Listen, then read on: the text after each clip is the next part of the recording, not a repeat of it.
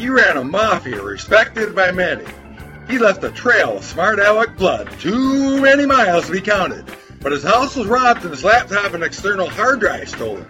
So relaunching from the ground up, he's a converted, God-fearing new creature with histories to tell with the help of a wormhole. He's the Scrappy Chihuahua!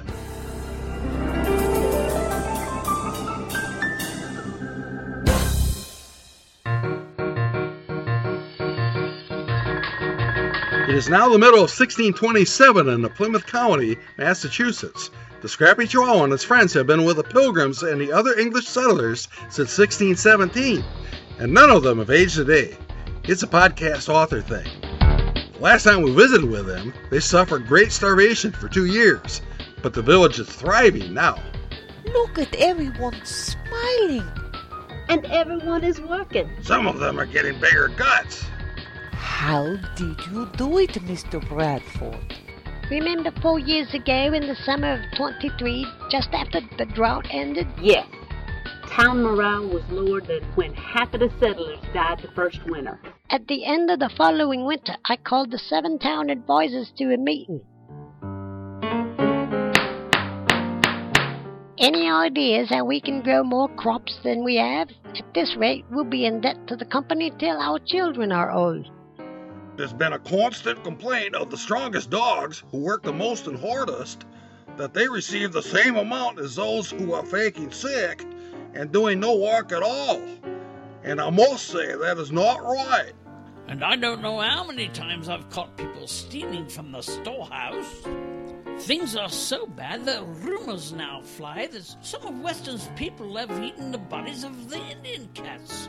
And they are stealing food from the Indians. Outrageous! This needs to be dealt with before we dismiss tonight. But first, how do you suggest we solve the crop supply problems? Well, the Bible says a laborer is worth of his hire and not to oppress them by withholding their wages. Is there a way each can be rewarded according to the amount of work they put in? Well, it makes sense to me that folks take more pride and care in their own belongings. They seem detached from truly loving things they have to care for, but belong to others. What if each family was given possession and responsibility for their own garden land, and then when it comes time... And the next day at the town meeting... Listen up, folks. This is what we believe will work much better than what we have been doing. We will divide plots of farmland to each of you, and you will take possession of it and be responsible for it. You may grow as much or as little as you choose. It's your choice. You may eat as much of your own crops as you see fit. You may trade whatever amount you choose. Mind you now, you are only taking possession of the land, not ownership. It is still under the title of the London Company until the full debt is paid. And it looks like it worked. Everyone eagerly went to work, looking forward to gathering up everything they had sowed. And the women who faked sickness and accused you of tyranny and oppression, if they were compelled to plant, now take their little pups into the field to help them plant with excitement. Aye, ma'am. And the experiment of communal service, otherwise known as communism, proved to be a miserable failure? Although it has been tried since the days of Plato, it has never once rewarded hard workers or inspired lazy people to find achievement in work. And that taking away of property and the possession of it in community by a commonwealth would make a state happy and flourishing? As if they were smarter than God? Nah! Yeah, if only I was allowed to slap at them across at the chops. Oi. Yes, the dogs who worked the most received the least, and those who hardly worked at all got much more. It was terrible for the morale. Let me guess. That communist method didn't work? Indeed, and I say, seeing that all people have an uncleanness in them that would have destroyed them under the system, that God in His wisdom saw another plan of life was fitter for them. We work on the honor system, and those who carry honor in their hearts make it work. What became of the adventurers of Plymouth who stole the Indians' food that winter? He refused to stop. We had to hang him.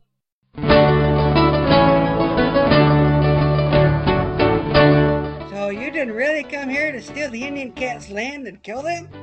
Kill them? Laddie boy, I don't know what talk you've been listening to, but if you're asking me and Pastor Brewster and the rest of the church from Leyden, the answer to your question is no. The Indian cats are willing to share this small parcel of land with us. They are willing to live in harmony with us as we are with them. But I do have some great fears about the future. What fears, Mr. Bradford? We imagined this would be a small community of God-loving folks. But the people in England with lots of money and lots of plans keep sending more and more people to live here. And they're from the Anglican Church and its system of merits and penalties.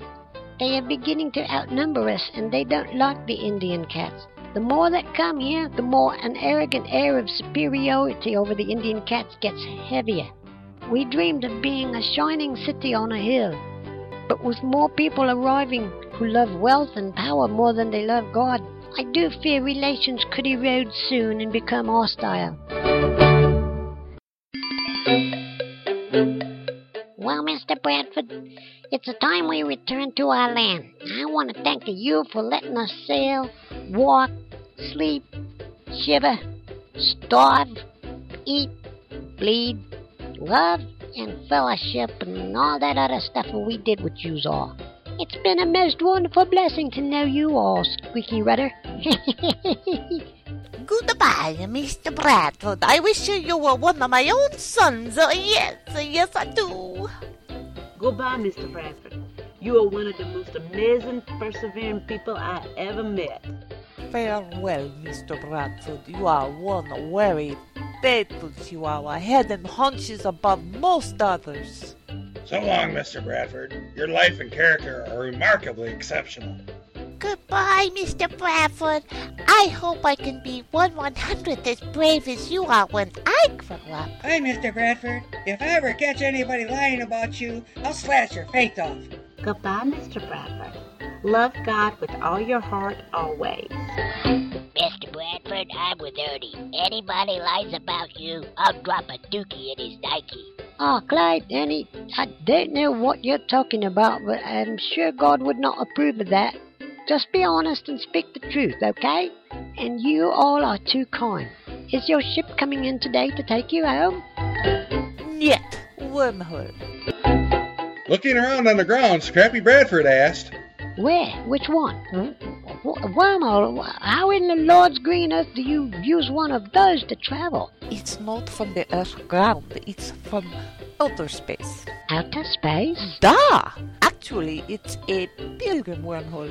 It defected from my magic backpack to go live in Scrappy's pocket watch. Bye, Mr. Bradford.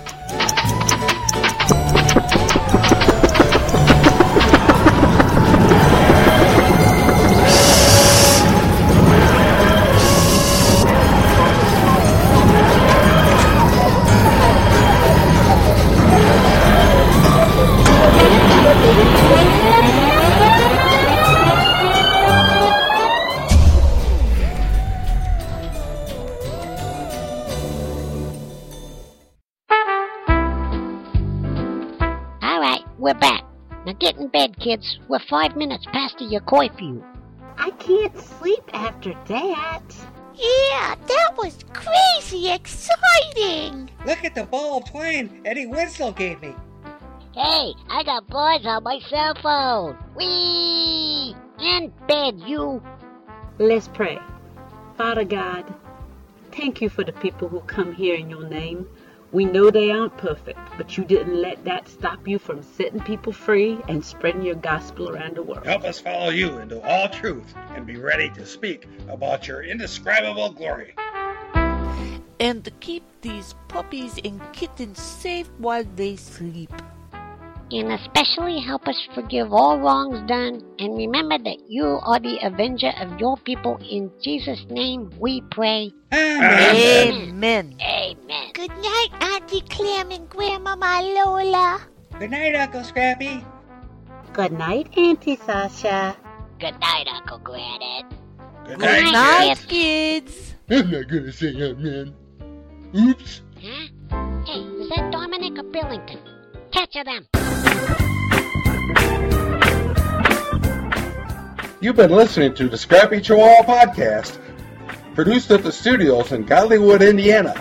The Scrappy Chihuahua Podcast is copyrighted 2014 by Fuzzy Dog Blues Productions. All rights reserved.